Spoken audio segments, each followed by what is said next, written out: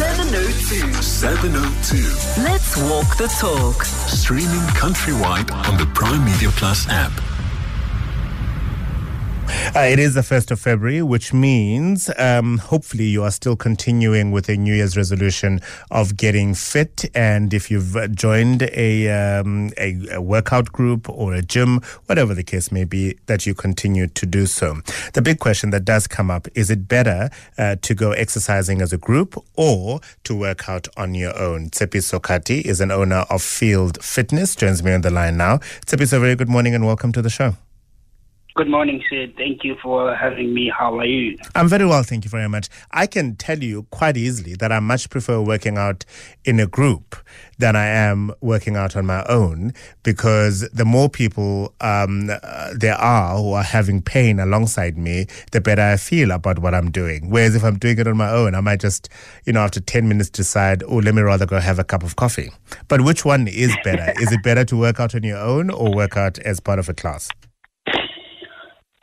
So to just explain it a bit, it differs with your preferences, because at the same time we have different experiences as people. Because most of the time I have clients that prefer to work alone. Sometimes because some of them, they don't feel comfortable working around people because they are shy or they are not used to being in front of people.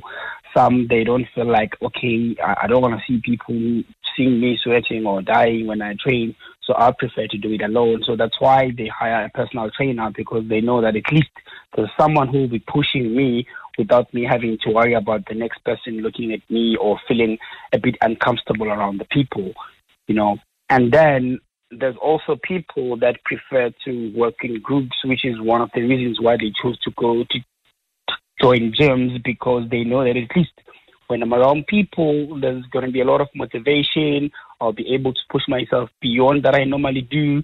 So it comes in both ways, that which one you as a person that you prefer, depending on your feelings. If are you comfortable being around people or not, you see. Because for me, yes.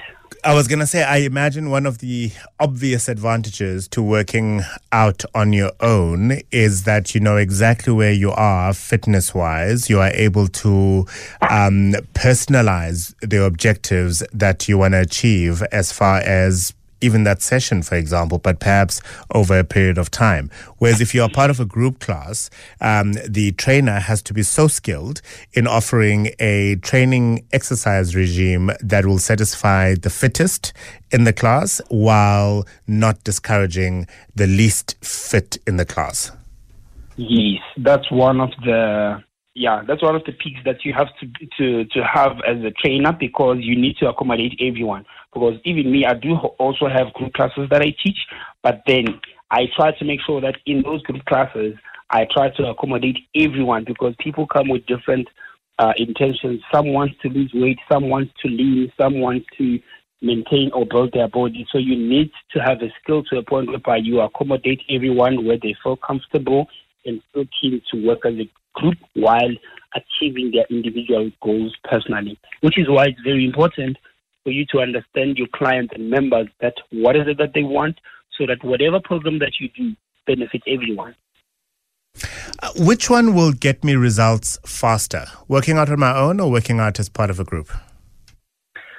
Both of them, they can get you results, but then I'd recommend groups, because you easily get hyped, you easily get motivated, you have people that you can look up to.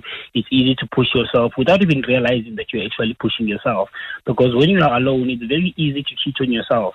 You see, you will do the exercise, but the moment it starts getting hard, you wouldn't push yourself to that extent that you're supposed to. And sometimes we always have those emotions whereby you don't feel like training. And since there's no one to push you, like you won't see any need to push yourself, you will be like, I'll see tomorrow, which we both know that it's not going to happen. It's just you maybe being lazy. But being in a group, you know that, okay, today I don't feel like training, but I know once I get there, I'll do what I'm supposed to do, because now I have people surrounding me who are highly motivated to push themselves, and it's easy for me to get in the gear of pushing myself and getting the same outcomes, no matter how I feel. But when you're alone, it's not the same story. You can go to gym, but you can still not do what you're supposed to do the way you're supposed to because you are by yourself, and it's easy to like cheat on yourself. So groups are more preferable to do than actually training alone because it's easy to push yourself and get the outcomes that you want.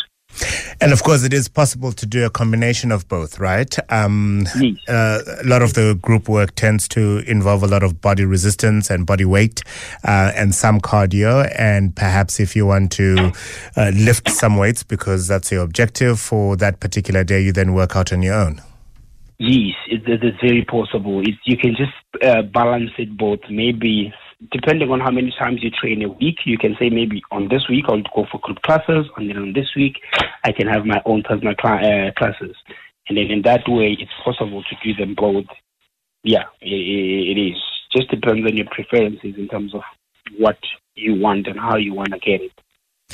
You alluded to it earlier where you said you give both solo workouts, instructions that is, as well as group classes. Which do you have more fun with, Tshepiso?